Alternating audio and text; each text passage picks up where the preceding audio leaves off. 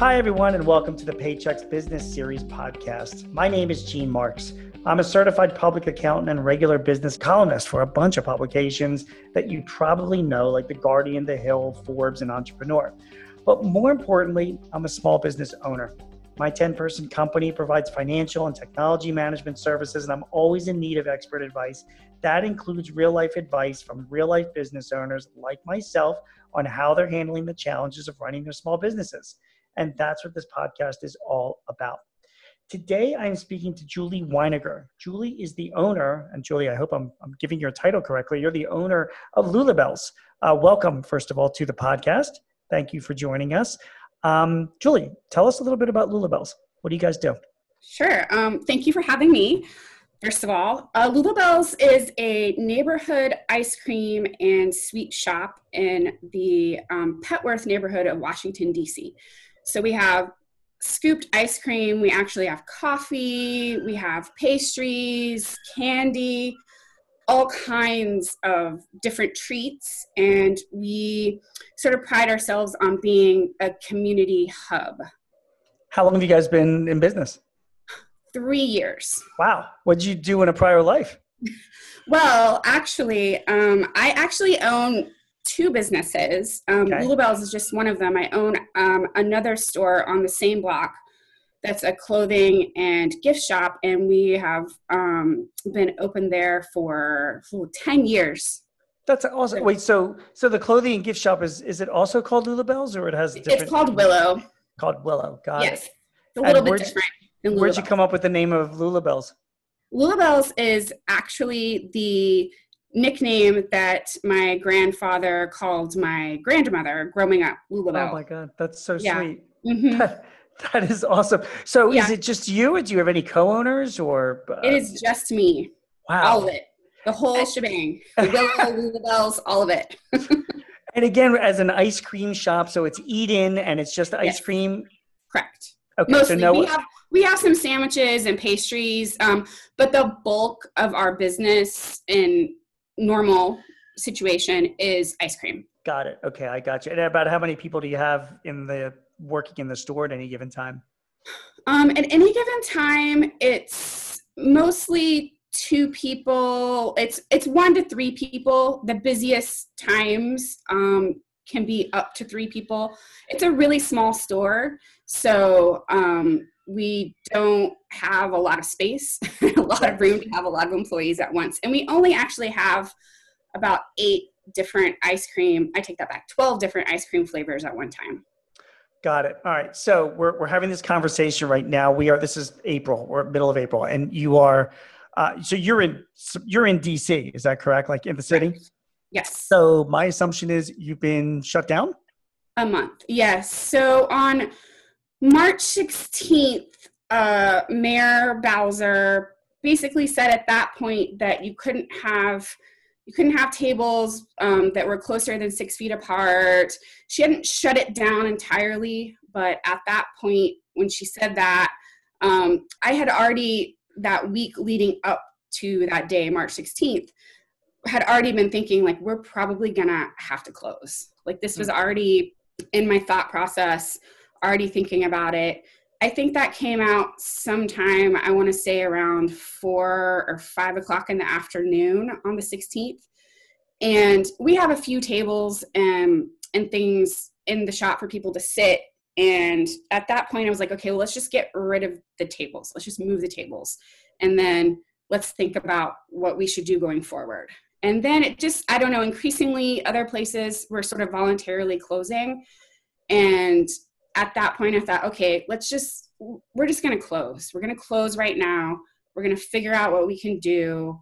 It's safe. I was getting increasingly worried for my employees, and I just didn't want to keep going basically at that point until I could figure out like a better solution for everything. So I think that we ended up closing early on the 16th. I want to say about 5 o'clock, maybe 6 o'clock on the 16th.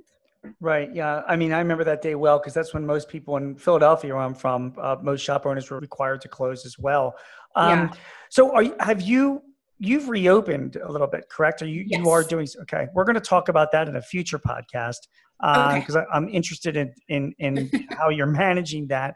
But Yeah. more importantly, for purposes of this, so you are closed. Your Mhm. cash flow is obviously has taken a hit. What are you doing right now as far as paying your bills? How are you making through this? Yeah. So unfortunately, for the most part, I had to lay off my employees.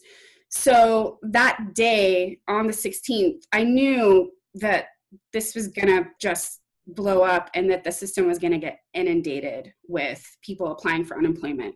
So that very day, within an hour or so, when we decided to close, I talked to my manager. I said, okay, get all of the links, get everything ready to send to them in an email saying, this is how you need to apply. This is what you need to do. Do it today. Do it now. Okay. So that they would at least be sort of like first in the queue, because I knew that it was just going to be crazy.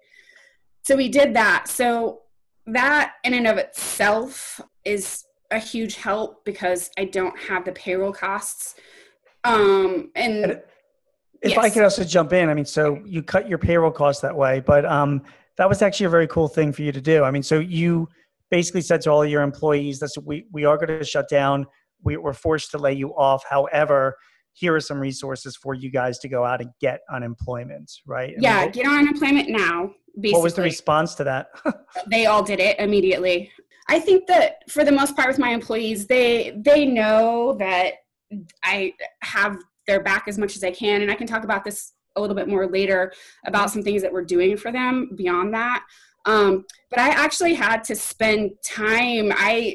When it all happened, the unemployment system, I think we're still seeing that, wasn't ready for all of this. Right. The DC unemployment system certainly wasn't either. And so they had troubles right off the bat. Right. And so I emailed my council member and said, hey, my employees can't get unemployment for various reasons. And we had the problems resolved fairly fast. But it took me stepping in on their behalf to do that. Did you lay them off or furlough them? Like, do you provide health insurance for your employees or other benefits? You do not? No. Yeah. Okay. So you officially laid them off. Basically, yes. Right? Laid them off. How did you feel when you laid them off at the time? You do know that means that if they were to find other jobs, they could look for other jobs. Yes. I mean, right? Yes. How did you feel about that? It is definitely an issue, but I really just didn't have any choice in the matter, unfortunately. But also, I think that they're pretty loyal to me, and they know that I'm doing the best that I can for them. And so thus far, no one has even hinted at wanting to do anything any differently. And I can talk a little bit about what I'm doing with some of them too currently. We're going to talk about that in a future conversation together, but that's very good to hear. So, so you cut cash by laying off people.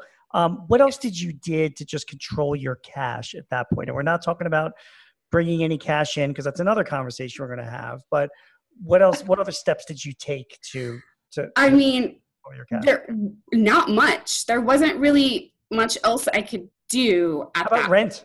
So I have been in touch with my landlord, but I have not heard anything back from him currently. So I'm not really sure where I stand with that at the moment. Have you been paying it?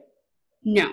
Okay. Not for this month, not for April. Okay. So you stop payment. And again, some localities, actually have like new laws that say that landlords can't press on that. But you just went ahead and just said, I'm just not going to pay my rent this month. I reached out to him and I basically said, hey, this is where I'm at right now. I'm having to close. I haven't had any revenue basically. And what can we do to work together on this? And he hasn't replied. No. So I'm not sure.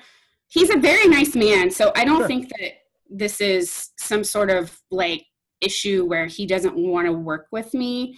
I'm just not really sure what's happening. He could be sick for all I know. I don't know. Got it. Okay. So there's rent, and I'm just trying to think of other expenses. Do you have any lease payments, like for your freezer units? You do not. How about utilities? What did you do? Utilities are fortunately not too much. So I'm continuing to pay utilities, but in DC, I don't think I have to. Okay. Now. And rent in DC and rent in DC too. Also, you can't be evicted at the moment. Understood.